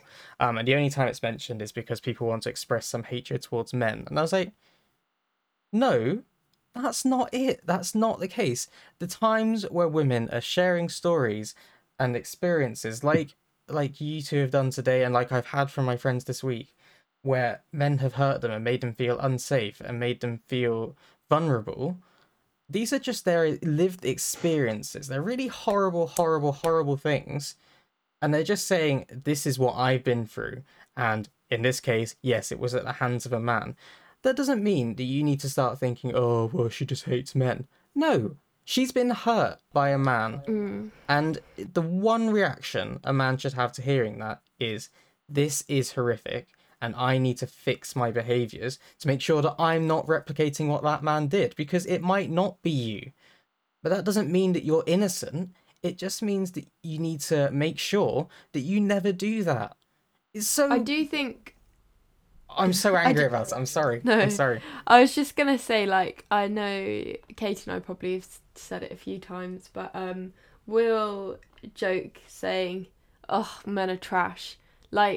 And even though that is generalising, saying, oh, men are trash, it's because normally we're talking about an action a guy does that, in our experience, most men do. Instead of complimenting your personality or your intelligence, they'll say, oh, nice tits or nice bum, and then it's, oh, men are trash. And that's the thing, that doesn't mean we're men haters. It just means that our expectations of men have been gradually over the years lowered. There was a friend shared to me, maybe, I don't know what you would think of this, but she said, she said, it's not just men. We as women can be just as bad. And I was like, yes, absolutely. Yes. And then she said, saying things like, men are trash, why do men? it was for her a defense mechanism. It was just a way of trying to like get past it, because it's at its very heart, it's a horrible thing. It's her being hurt, and it's like a defense thing, just like, oh, men are trash, and like try and get past it. And I was like, yeah, I understand that absolutely, and I wanted to make sure that from my side I explained that I knew that, and I was like, yeah, absolutely. But the defense mechanism is there because there's an issue. Because if there wasn't an issue, an ongoing issue, you wouldn't develop a defense mechanism. The very fact that you've developed it and are calling it a defense mechanism is a sign that it's happened far too many times to you, and you've heard it too many times from other women. So it's not all men, but it's enough men that women are constantly feeling unsafe and vulnerable. Yeah, and that's the real issue here. You know? Gotta say, for me, Should the I whole, go through like... some of this? Oh, sorry, I was gonna say, for me, you go, like, Katie. the whole sort of men are trash statement is an interesting one, because I know I say it myself, to be honest, and obviously with a sweeping generalisation like that, it's not true. Of course, all men aren't trash. I can understand, to be honest, why some men would hear that and think, I haven't done anything wrong, this person's being unreasonable, I feel hurt by this. But I think the main thing to sort of notice as a man would be that the reason people are saying these just statements, like almost for comedic effect, like, oh, men are trash, it's as a response to just being so exhausted by having to explain themselves all the time. You know, sometimes you don't want to say, oh yeah, this particular guy did this and this and this and this. Sometimes you just want to say, screw it, they're all trash, don't even think about it anymore. And it is just a response to being exhausted through having to constantly educate people and explain yourself all the time. And I think the way I think about it is like from a racism side of things. Oh God, it's a horrible bad. Yeah, racism side of things. It's one of those things that you kind of like put your shields up so you can protect yourself and try and hide the facts that I don't think you could operate as a human being otherwise. I don't think I could operate as a human being if I actually, if I thought about every experience that I've had in terms of a racism perspective, it makes me want to not ever leave the house or talk to anyone ever again, quite honestly. Yeah. And, I can't ever fully put myself in the shoes of a woman, and I don't pretend to. But from what I can understand, I feel like it's a similar kind of situation, that if there wasn't a defense mechanism there, how could a woman feel safe to ever do anything? So I don't know. I think it's lazy for men to just like, oh well, I wouldn't do it. It's like no. It's really I can't. I'm so angry about it. I'm gonna stop. It's like when men sort of in order to sort of tear down the idea and explain why they don't like feminism or why they don't agree with what you're saying, they put all their energy into picking apart one point and saying, this is a sweeping statement, you shouldn't say that because it doesn't apply to me.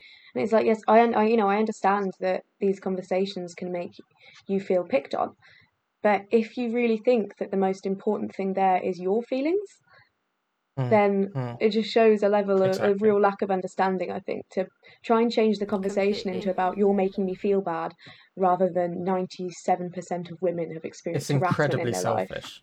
Yeah. It's incredibly selfish in my mind, for people to listen to that and then to be like, well, not me. It's like, I would actually think in that situation, first of all, congrats for doing the bare minimum and not being a bad person.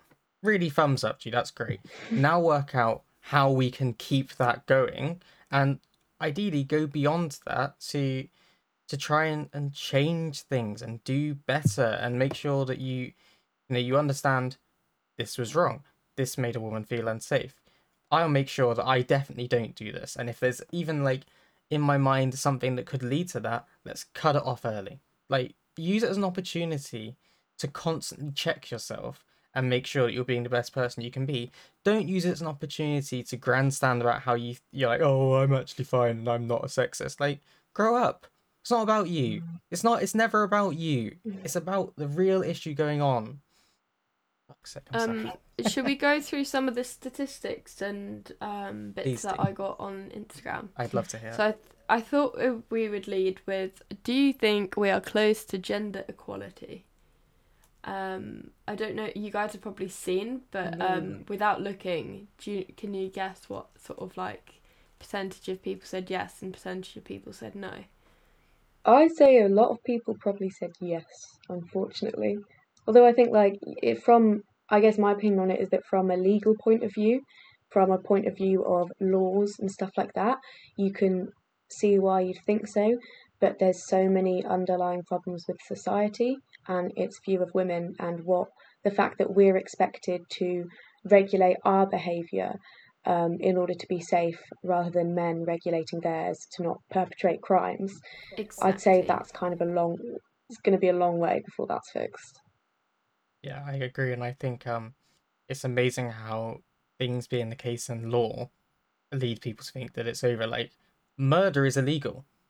Murders still happen, you know? Yeah. There's so many things in life that are illegal, but still happen. Discrimination Yeah. is illegal, but I guarantee you it still exists. Yeah. So the results were 39 people said no, that we're not close to gender equality, and 6 people said yes, which nice. So 13% of people said that they think we are close to gender equality. All of them were men. Surprise, surprise. But Shock. Still, that is like that 13% of people think that we're living in equality right now, like gender equality, which Something for it's me like, that shows that we're not is the how? fact that so Katie is, as we said at the beginning, she's a woman in STEM. My sister wants to become a woman in STEM. The fact that I have to specify a woman in STEM, do you not, like, if there was true equality there, I wouldn't have to say that. There wouldn't have to be programs and schemes in place to enable us to have that. So Yeah. we're clearly not there. Yeah, if you're still having to Yeah. fill a quota, then you still haven't fixed the problem. Exactly. So- She's a female footballer. Like, Oh my there is God, like yeah. loads Yeah, of examples exactly. you can Women's think. Like football, it's the women's World Cup, like things like that. And it's yeah. Not to mention the pay gap between And- women in the arts, because obviously it's not as regulated as, say, being a CEO of a company or working in a big business. Like, female actresses being paid so many more than the male leads, female leads. Yeah, still a problem. Yeah, and I'm pretty sure I might be wrong, but I'm pretty sure it's 12% of record labels are owned by women. Okay, I'll go with another one. Women, would/do you talk to your male friends about discrimination you have faced? I was surprised because 72% of people said that they would talk to their male friends about discrimination, and to be honest, I was expecting less. Yeah, Because me too. in my brain, I think if these many women are talking to their friends about like discrimination they face, you'd think there would be less discrimination because most people have got are friends with a male. I don't know. It's interesting. So I asked, like I said, I asked women this week, basically the question, where is it? Yeah. Is there anything I've ever said or done as a man that makes you feel unsafe or scared? Because if there is, I want to learn what I did and change my behaviors. And then I made clear that it's not a self-validation thing. I'm not looking so I can be like, yes, I am not part of the problem. That's not what I care about at all. Although it is a I hard wanted question to ask. It was. And I made clear as well that I was like, look, you don't have to answer it. If you feel like it's a lot, please don't worry. And tell me whatever you feel comfortable with and I will fully understand, and that's fine. And actually I was really lucky and really fortunate that actually everyone was able to respond to that, and that was really good. And I then said, if I ever made you feel that way in the future, would you feel like you were able to call me out and tell me about it? And if not, is there anything I could do to change that? And I think one of the first responses I got was, I probably wouldn't, no. But also, I don't think you could change anything about it. I think it's just horribly uncomfortable when someone makes you feel weird, and it feels worse if you tell them. But then she thought and said, that's, in her eyes, she said, it's mostly on me because I'm not confident enough to say it. I would worry more about hurting their feelings rather than myself. So that's on me, and I have some issues there as well. And it was like, I felt really horrible because it was like, I could entirely understand why someone wouldn't feel comfortable calling me out in that kind of situation. And I hate that that's what it is, because I would hope that if I ever said anything I'd hope if there's anything I'd said here today that you two wouldn't feel like you had to hold back from telling me that it was wrong. And I would want to hear that because I would want to fix it. And I would hope that if any of my friends, if I said anything to them and they felt it wasn't quite right, that they would just say to me, hey, look, this is wrong. I wouldn't say this. Go and read this. This is what I would say. Go and watch this. Here's an opportunity to learn. I would so much prefer that. But I realised, I can't force people to do that. And and some people aren't. Like Katie and I are quite confident in terms of like calling out people, and and I there are a lot. Well, now we are. Which is. I certainly didn't used to be. I was thinking, well, you went to the Cat Academy of being a. I was going to say bad words then. I'm trying to think of. I don't know, a badass. Let's go with badass. I was thinking all the words are that sounds like I've like being a strong, empowered woman. No, you definitely helped, Kat. Honestly, after I became, for those of you who don't know, I was just very aggressive. Which me and Kat became friends when we were 14, and I think it's interesting. I was looking through old photos on Facebook the other day, and I messaged Kat about this and noticed, like, I kind of hate looking through photos of myself when I was younger because I wasn't very confident and I didn't stand up for myself. And there's like a line in the photos where you can see on one side is me looking really awkward in photos, looking like I don't want to be there, and on the other side is me looking confident. And that was when I met Kat, because she is so incredibly loud and unapologetic that you really kind of pushed me to stand up for myself and to just sort of say what I think a bit more. So thank you, and I definitely never shut up now. So you've helped influence me to be. I don't, one thing, we wouldn't be doing this podcast if you hadn't encouraged me to do it. But also I felt like having you in my life as someone who's influenced me has really driven me on this week. You're part of a group of people who've really driven me on to make sure that I can do what I can to change things. It's like when I heard about Meghan Markle and Sarah Everard and everything that was going on, I was like, I want to do something about this and I don't know what I can do. And then I was like, we could do a podcast episode about it. We could talk about it. We could get it out there. And it was like, and it's probably going to make me feel horribly uncomfortable. And things I'm going to hear are going to make me feel really uncomfortable. But I don't really care about that right now because I think this is a great opportunity to make a stand about this and make some kind of difference, even if it only makes a difference for like one person. That's a difference that I'll be happy to have had an influence in. But that, same as Katie. For me, a lot of that comes from your influence. So thank you. You did good. You're a good egg. I was gonna say, like, in terms of to throw it back to you guys. Obviously, Katie, I mentioned earlier, you've always been a very proud feminist and feminist, and Satan stopping me say feminist. Christ, no, and like. You sort of taught me that it was okay to be that way, like to be like, I'm a feminist. I don't care if you call me a feminazi. Like that's what as I should be, Hell yeah. And with Chris, obviously, we probably didn't talk about stuff enough, like in terms of discrimination, like. No, and I'm sorry for that. I am genuinely sorry for that. But with me, with the race side of things, I just sort of had the attitude of like, you would talk. It's not your responsibility, but if I ever slipped up, I thought, oh well, Chris will pull me up. Like I just sort of took that for granted, and so I feel like that has helped. And obviously, I was debating on not obviously mentioning it in the podcast, but I'll keep it very anonymous. I had an incident a few years back where a friend took advantage, is probably like the best way to say it, and Chris found out. Well, I told him, but then he found out because the person recently contacted asking if it was okay to apologise to me, but wanted to make sure that I'd be comfortable before he reached out to me in case it was triggering, etc., etc. And obviously that's a whole uncomfortable situation for me, Chris, and I guess the guy as well. But the thing I did admire is not the right word, but respect, I guess, is him admitting to himself that he was wrong and being able to come forward, which I think was a big step. And it means that hopefully, it's a shame because in one way, because if he was open about it being him, it might encourage other men to take responsibility for what they've done. I don't know, but I think I also respected that he wasn't seeking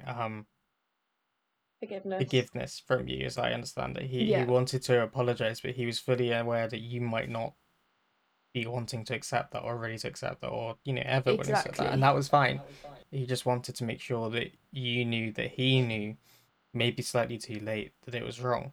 Much too late. I respect that. I respect that you've come to that point in your life.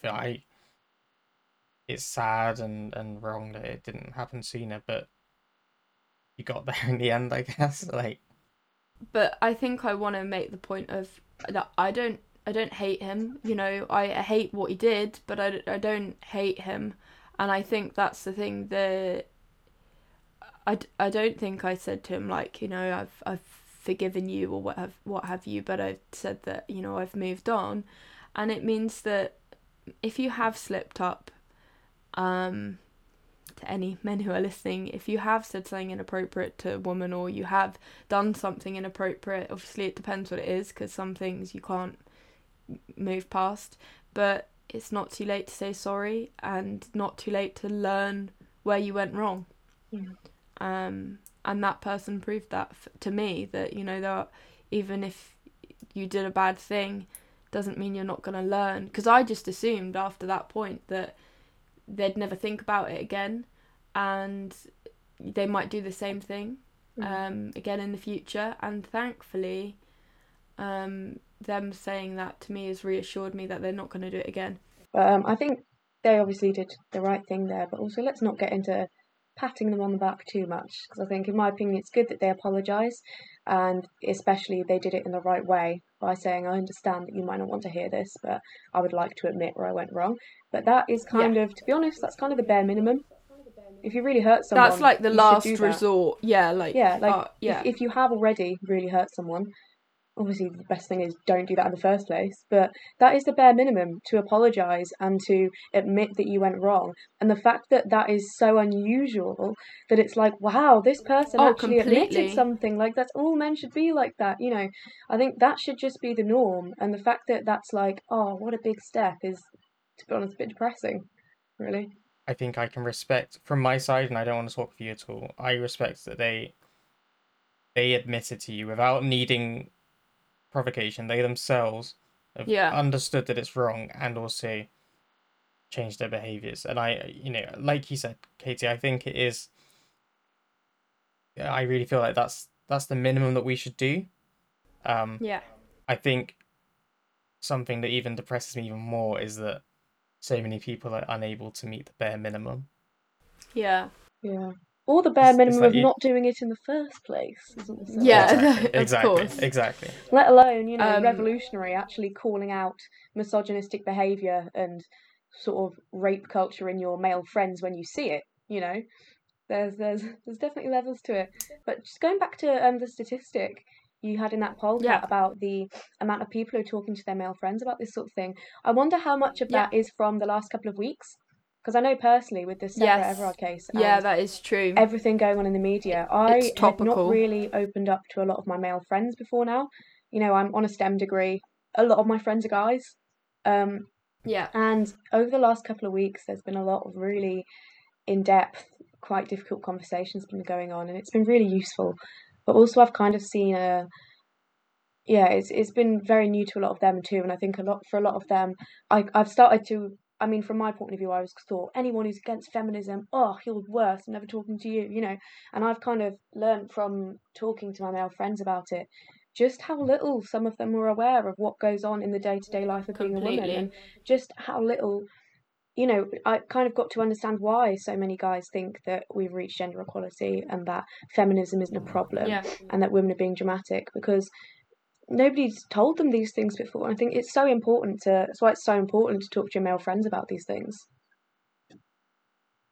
I think one of the statistics that's sort of relevant here is that about men believing that women will exaggerate and lie about experiences they've had regarding discrimination.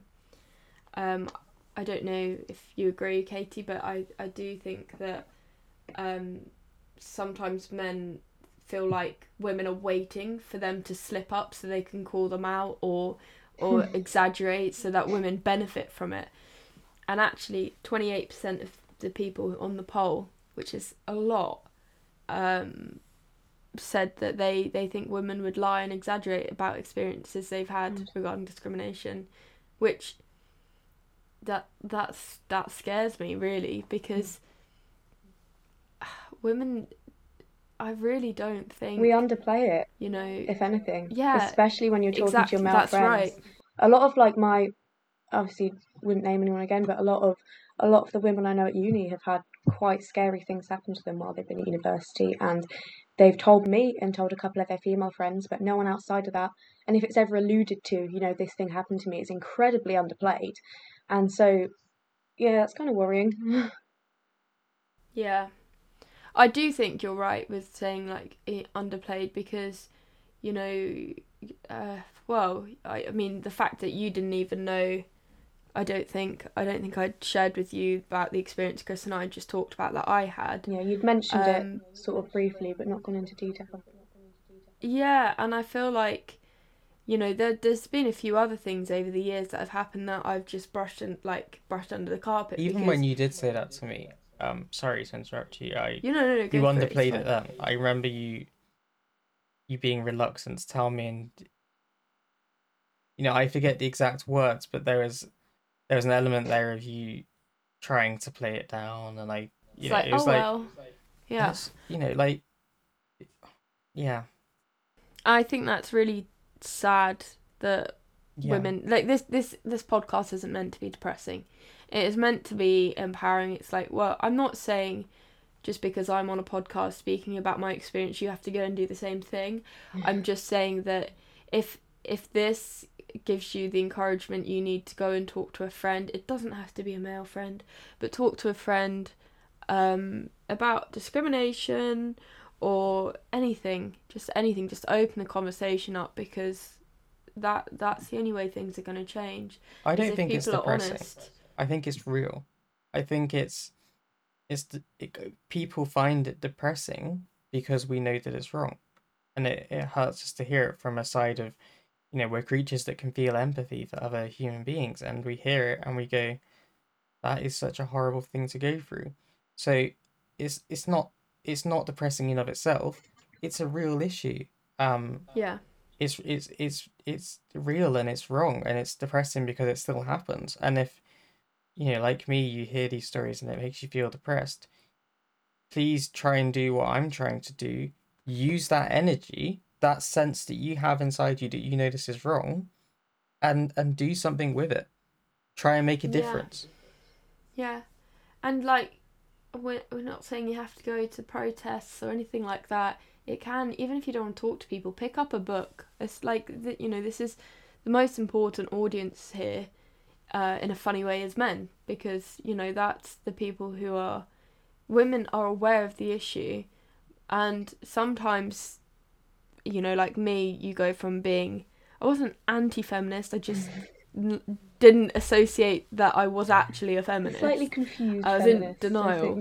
Yeah, but with men, you know, there is also the peer pressure of, oh, it's not cool to be a feminist, like, so I'm, you know, fuck it. It's the lunch culture side of things. It's like, oh, we don't do that. We're men, we don't do that. But if you're embarrassed about doing stuff in public, pick up a book. You know, there's so many, or read an article if you can't be bothered to, you know, just start somewhere. Even just like sharing something on, like, with everything going on in the last few weeks, I've noticed a lot of my male friends just sharing like things about the Sarah Everard case on their Instagram story.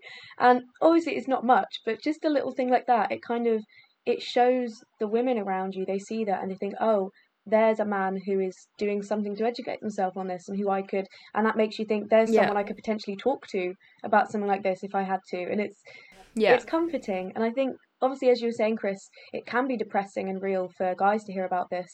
But they are probably the most important audience, I'd say, for women the last couple of weeks. Although everyone's been kind of coming forward in one go and sharing their stories recently, and it's incredibly important, but it's also pretty exhausting as a woman who's already aware that stuff goes on, to hear it all the time. But I'm hoping sort of it will be worth the exhaustion and the sort of how uncomfortable it makes you feel as a woman hearing these stories that are very similar to your own and making you think about stuff, because hopefully in the end all this sharing and difficult conversations will lead to people understanding each other a bit more, and men understanding how their actions impact people, and also women understanding that just because you haven't been raped or physically assaulted doesn't mean you haven't experienced these problems, and means you can still feel valid in being upset about these things. Yeah. And I think I would add a challenge to men listening to this, in that if you see anything about women and it makes you think not all men, and it makes you feel like you want to say not all men, don't comment it, prove it. Do something to prove that it's not all men, because that feeling exists, that perception that it exists, it does exist, and it exists because too many men have done this. So you know what, use that energy, use that not all men to prove that not all men do it. Prove that that you can be better than that. Prove that you as a person can be better than that. Prove that you can call out your friends on that and that you can do better. Prove that you can raise awareness of this, and keep doing that.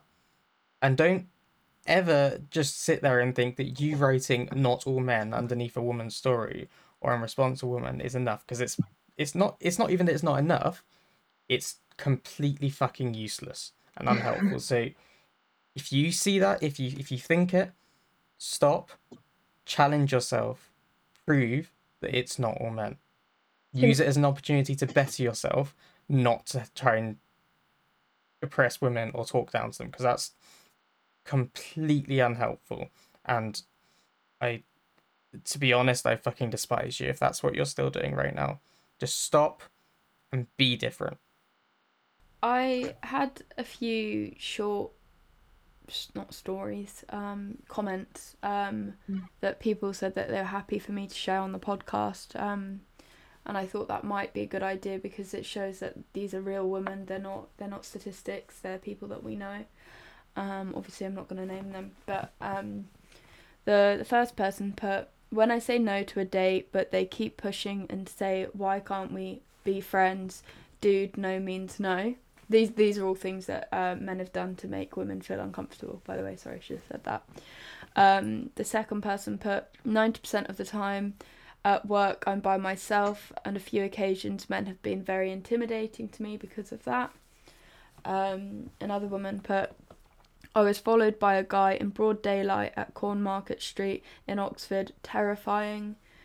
And lastly, for this section, was my boyfriend at the time, I was 16, saying if I didn't have sex with him, he would break up with me. That's so horrible. I mean, obviously they're all bad, but that is... I think that's the worst one. Being 16 as well, like, everyone matures different ways, but when I was 16, I was a child. You know, I wasn't ready to deal with other people's expectations of me in that sense, and, like, wasn't ready for that sort of manipulation. Yeah, exactly, and that's the thing, like, you know, she would probably, like, I'm not saying she did, but if she slept with that guy, that's not because she wants to at that point, that's because she's been manipulated or feel like she has to. And you might say, you know, oh well, it's only words, she didn't have to, but at the same time, when you're that age, even now, if you like love someone or think you're in love with someone and you feel like that's what you have to do for them to not leave you, you know, it does feel like there's not an option there. I wanted to add what you were saying, because I think a lot of men will go, oh, well, I don't do any of the, I'm not a rapist, I haven't sexually assaulted women, I haven't followed women. Okay, good, fantastic. But it doesn't stop there. There's the things on the, or I guess almost the microaggressions level. So someone who replied to our story explained how when they were younger, they always loved kind of organizing games and group projects and kind of being in charge, that kind of thing. Oh, yeah. And yeah, how there were I saw boys that. who would do that, and they'd be celebrated as being leaders, as being confident, as being, all this. But when she did it, she was bossy and loud and, going too far. And it was like, it's the double standards in there. It's that double standards of a woman speaking out is not being bossy or outspoken or anything. A woman who's speaking out is being brave and courageous and doing in the same way that if a man was to do that, it would be exactly the same. It only gets worse as you get older. I mean, I've always been ridiculous. bossy, and now I'm, as you know, women in STEM, doing my final year of a physics degree, and I'm now working in group projects and stuff where they're predominantly my course is men, and all it takes in a group project when you're in a leadership role is 1 or 2 boys who have a problem with being some ingrained problem in being told what to do by a woman and in respecting a woman's voice, and it derails the project, and it's a massive pain in the arse. And I'm currently 2 weeks away from handing in my final research project for my degree, and I unfortunately have been working with one particular guy in my group who in every single meeting, and we are on about 16 hours of Zoom over the week in these meetings, it's a lot of my time, and in every single meeting, every time a woman raises a point, which is a lot because our sub-team leader is a woman, our project leader is a woman, and me, being a woman, is the head editor. Every time a woman raises a point, he's just waiting to correct them, he's shaking his head, he's talking over them, and he's refusing to accept direction until a man repeats the same thing. And it's just exhausting. It's so irritating. Yeah. And so when I, just before I left uni, I helped set up a food bank in my area, and without women, we would have failed. Without women, we would have fallen apart. We needed Was that the Selly Oak the Food Bank? people that we had there. It is, yeah. My friend Elise was one of the people running that. Yeah. You probably worked with her. Yeah. Exactly. And she was amazing. I genuinely believe that we would not have lasted 10 seconds without it. It was a lot of work in, bless her. Yeah. Yeah, for sure, absolutely. And it was so many women were involved in starting it, in keeping it going. We would have been nothing had we ignored what women said or tried to challenge them. We respected that everyone involved knew something that was useful, and it didn't matter if they were a man or a woman. It didn't matter what the color of their skin was. It mattered that they had an idea that allowed it to be successful, and it was. So, if there are men out there who think that they know better or that they have an issue hearing a woman's opinion, I honestly believe that anything that's happening is better when we have more than just the white man's view in the room. Everything in life is better when we bring in that diversity of opinion, and that means listening to women, accepting that they have a valid point to make, and not challenging on the basis of their gender. It reminded me of something else that someone shared to me. They were talking about, so they, earlier in the week they got drunk, and they called up their ex while they were drunk because it had ended badly, and they wanted to talk it through because they felt like they'd left it in a bad place, and they wanted to fix that. And they had a chat, and then it turns out that he'd gone to speak to friends and spent the whole week slagging her off and calling her horrible things, and they were mutual friends, so it ended up coming back to her, and she heard about it.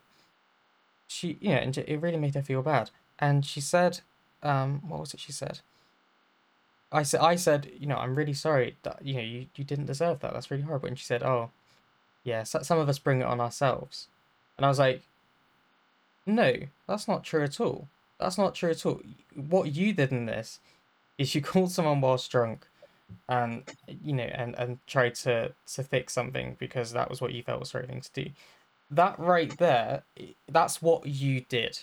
Okay, and I don't think there's anything inherently wrong with that because, she wanted to do some good. She wasn't hoping to hurt anyone by it or upset anyone. And exactly, this is what I was like. Is like everything, the reaction that he had, the facts that he went and started slagging people off, the facts that he did all these things, and what's worse, doing all of that, knowing full well that it could easily filter back to her.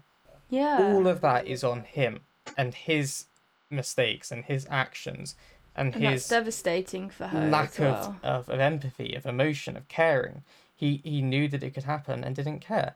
So it was nothing to do with her, and she was taking a responsibility onto herself. And I was like, you know, that's not it, right? You know that this is on him and his decision to do everything that followed that, and he didn't have to do any of that, and nothing you did. You're not responsible for his actions.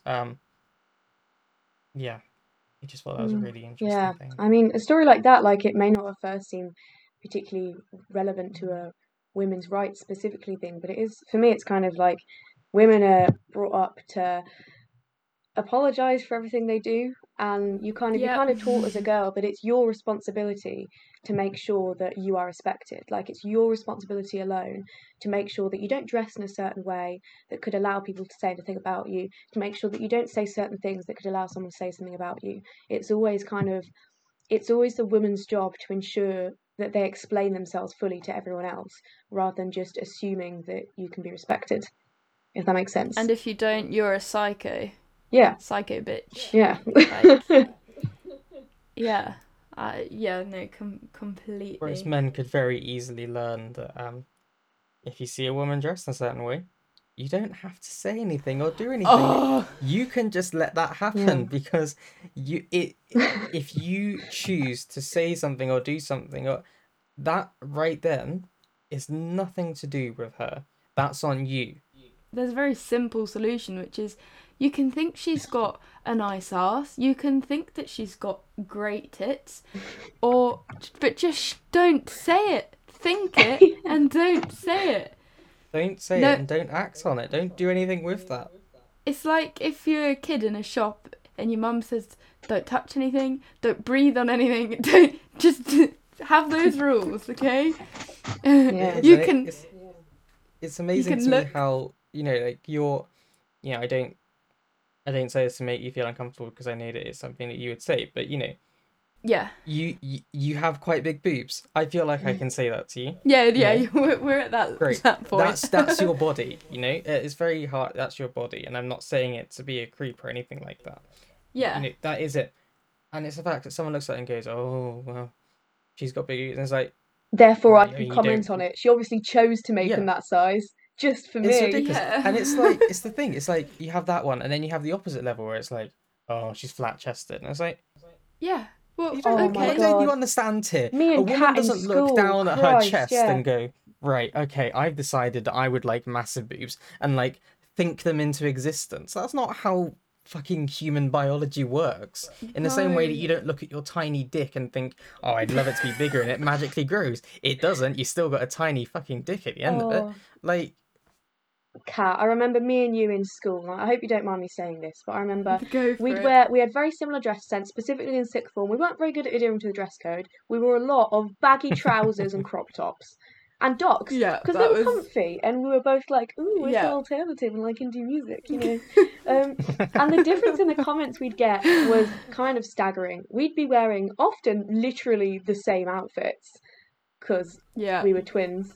Like you'd be wearing a top, which was a perfectly appropriate top, but just because you had large boobs, they were more visible because of the size of them. Nothing to do with the top you'd chosen to wear. I'd be wearing the same thing, and I wouldn't get comments, but you would be sexualized by all the boys in your year making comments, even teachers, you know, telling you. Oh my god! And female teachers were like and the other worst. girls in the year, like making comments as in, like, you know, being judgy, like, oh, she's dressed like that, purely because of the actual shape of your body. And meanwhile, I'd get boys coming up to me and being like, oh, you're flat chested. It's like, in what world does it matter? Like, we're literally, us two would be wearing like matching tops. I'd be getting shit for one reason, you'd be getting shit for the exact opposite reason. It's just like, give us a fucking break. Just let me do my work. It's ridiculous. You two That's are the thing, team there's no- booty all the way. Huh? You no both- reason to like just make a like why does it doesn't help anything. It doesn't help anything for me to be like, oh, you know, Kat's got like it's not helping anything. It's not if it's saying it and you know it's going to make them feel uncomfortable, you're actively hurting that person. Stop. I know you made a TikTok the other day, which was hilarious. Which Yeah. was like you like stupid like Oh, yeah, things yeah. boys have said to you about your boobs, like gross comments. And the whole point of the TikTok Yeah. was you being like, why would you say that? Yet the comments And on it the was TikTok hilarious. was every single one of them was men like, oh, so you wouldn't let me motorboat you? And like, oh, but they look great. It's like, read the room. Even when it's being made so obvious that whole your behaviour point- is not okay and you're Oh, still doing it. Someone put, and that was the one that annoyed me the most, was, yeah, bet you liked it though. Ugh.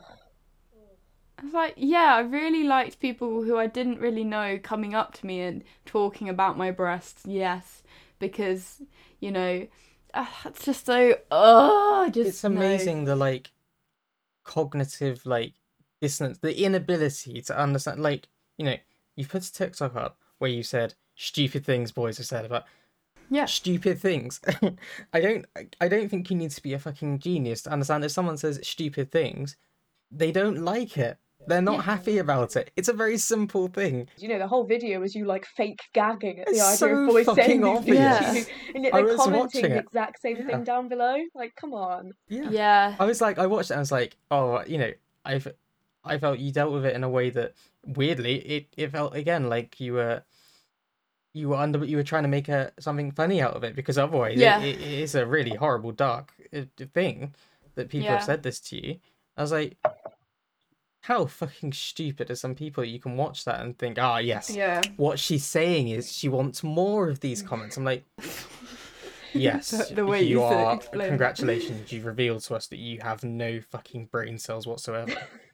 They've got two think brain the cells thing and that- they're just both going boobs, boobs, boobs, boobs to each other. Yeah. And I can sort of like, I'm sort of, you know, somewhat like immune to those comments, just because you get used to it after a certain point. You sort of roll your eyes and you accept it. I'm not saying that is the right way, but that's sort of how I've learnt to be. But I remember when I was 15, I sort of got boobs when I was like 14, 15. It was sort of like an overnight process. I think I like moved school, left Chris, gained boobs, and then it was like, oh shit. But my point was that I remember my aunt actually having a conversation with me. She was like, she didn't say now because you've got boobs. She said, you know, you've got a woman's body now, and so you've got to understand that men are going to treat you as a woman. And she was saying this because of the way I would play fight with my uncle and some of his friends, which that was just, you know, like As a kid, what we did, and it was like family, and I didn't see it as being wrong. And then one of the family friends had made some inappropriate comments, not to me, but they got back round sort of thing, and then that was like, well, you know, she does have her boobs out or whatever, and it's like, well, you know, as 15, it's not 15, 16, 17, still a child. Even when you're 18, that doesn't mean your family friends who are, you comment know, on your tits. old enough to be Yeah. your parents should comment. It's just like, and it's the whole, if you were a few years older, you know, I'd have a bit of you, and it's trash it's- behaviour. Yeah, it's just disgusting. And I do wonder how many girls have had that conversation with their family. You've got a woman's body now, so you've got to understand that Same with men me. are going to look at you. Same with me. I think a lot of Yeah. girls through it. I remember like my mum was quite like strict, bit of a strict mum growing up. Yeah. Which at the time I was like, why would you let me do this and that? And then as soon as I got older, I was like, thank you. You're wonderful. Yes. And just things like Yeah. going to a house party, say when I was 15, I'd want to be wearing a short skirt. And my dad would be like, oh yeah, you look fine, go ahead. Not thinking about it. And my mum would be really concerned. And I'd always sort of think, why do I have to, Yeah, actually. you know, what do you mean? I mean, because she'd say people will get the wrong idea, and boys will get the wrong idea, and they'll act on that. And I always kind of thought, I didn't really get it because I always thought, well, I don't have the wrong idea though. I know I don't want any of that. So why is it a Exactly. problem? And it wasn't until I think I was older and had sort of experienced more that there are, unfortunately, some men in the world who it won't actually matter to them if you don't want that and if you don't have that same idea. They will do it anyway. And it wasn't until I kind of realised that I started to understand, I think, why she always made it my responsibility to look a certain way. Well, and it's to be safe. difficult as well because I know if I had kids, and I had daughters or a daughter, then if they're definitely going to get the big boob gene, and I mean, yeah, Pierce's mum and me combined, those genes, got no that chance. kid's going to be Yeah. doomed, no chance. But my point is just sort of like, for me, I have the attitude I'll wear what I want, and men, women can tell me that I'm being silly. Men can look at me and I can say I don't care. But at the end of the day, I do wonder when I am a mother if I'll be having the same conversation with my daughter, saying, "Hang on a minute, button up, don't go out like that, because something might happen to you." Because that's the thing, you can say, if something happens to me, so what? That I don't care. I want to live my life and I want to dress how I want to dress. But as a mother, your attitude's going to change. Kind of 'cause- gotta. I mean, an interesting I thing think the for way me- that we can make sure that that doesn't, or try and help that be less of an issue, is by men not guessing the wrong idea. Oh, yeah. Not to go into Exactly. that. They need to, it's on men then to stop that being an issue, because that's what the issue is here, right? It's not you dressing a certain way, it's the reaction to that from men. And like I said, the responsibility isn't then on you. The responsibility is on the men who are getting the wrong idea. And getting the wrong idea is a ridiculous way of masking being an inappropriate person. I mean, It's obviously not that getting is the wrong the idea. solution. You're There's, just wrong. Obviously, the solution is not censor your daughters; it's educate your sons. But obviously, Yeah. that sort of thing, it does as much as that's what needs to happen. That's not going to happen overnight. And I think by the time I have a daughter, if I have a daughter ever, it will probably still wouldn't have been fixed and will still be an issue. So it means while this is still ongoing, we as women have still got that sort of difficult decision to make of what you Responsibility. value. Do you Yeah. value your freedom or your safety? And I think another factor that comes into that is your build and what size you are. So I know, Kat, I always noticed us growing up, we had a difference in how we approach things because you have always been quite strong. Like, Yeah, this quite girl, broad we and used to go to stuff. festivals a lot together. I'd always be on her shoulders. Like, you can look after yourself and you can handle yourself in a fight Yeah. if it comes to it. I'm Oh, she's 5'2", fucking stronger than me. I'm and- happy to admit that. Yeah, I'm a I'm fucking weakling in comparison. Jesus. you know, I'm 5'2" and have absolutely no upper body You're strength. petite. So there's a certain factor for it for me as well, in that I want to sort of say, I'm just gonna dress however I want, and I'm gonna act however I want. And if a man is inappropriate to me, I am gonna tell him to stop it, and I am gonna tell him to fuck off, and damn the consequences. But then for me, there's also the element of, I know that I couldn't defend myself if I came down to it. So as frustrating as it is, I do have to change the way I live my life and manage my own behaviour for my own safety. And in terms of what you were saying earlier as well about being made to feel uncomfortable by gay guys, and just because on the odd occasion, if somebody was to be sort of way more in your personal space than you're comfortable with, I think a lot of men may not realise that it's not always just sexual in what can make a woman Yeah, feel afraid. exactly. You know, let's say Not if at all. a guy comes up to me and he's just, you know, a bit too close to me than I'm comfortable with, or he's sort of standing right over me or being a bit aggressive, if I say to back up and he says, obviously it's totally uncommon, but he says, "Oh, but I'm gay, it doesn't matter." It's like, I'm not scared of you because I think you fancy me. I'm scared of you because you're 3 times my size. You know, Yeah. you're 3 times my strength, and I know that if you did want to hurt me, you could, and there's nothing I can do about it. And that's kind of, yeah, there's that sort of added element. It's not just a case of men going out of their way to do these things to women and to sexually assault women. There's also the element of that when there's such a huge size difference going on between a man and a woman, even if they mean you no harm, there is automatically a real difference in power there and a real power imbalance in any sort of situation you're in with them. Yeah, completely. You know, if I was to make a list, an overwhelming majority of them are women, because the experience that you have to go through, and it's been clear to me today, and it's been clear to me from what people have told me, and it's been clear to me for years. It's a different experience, and it's an experience that as a man, you know, I can't live that experience, but I can try my very best to understand it. And I understand, I think, something about the difficulty and the complexity and the horrible nature of it. And, you know, I feel like I'm starting to get a grip on that. And that's, you know, women are definitely the strongest people in my life. Definitely. I've been surrounded by strong women. You know, like my mum, my sister, you two are definitely, you are incredible. And I don't say it because I'm trying to be nice, and I'm not saying it because you know, like, there'll be men out there and like, oh, he's just trying to suck up to women. No, that's not it here. I'm saying it because I genuinely believe that, you know, you two, the facts that we've been able to sit here and have very personal conversations, you've been able to share with me stories that are really horrible. And, you know, so many friends of mine have been really, they've been really brave to tell me these things they've been through. It's so strong and courageous, and I respect that more than I can put into words. I can't do it justice.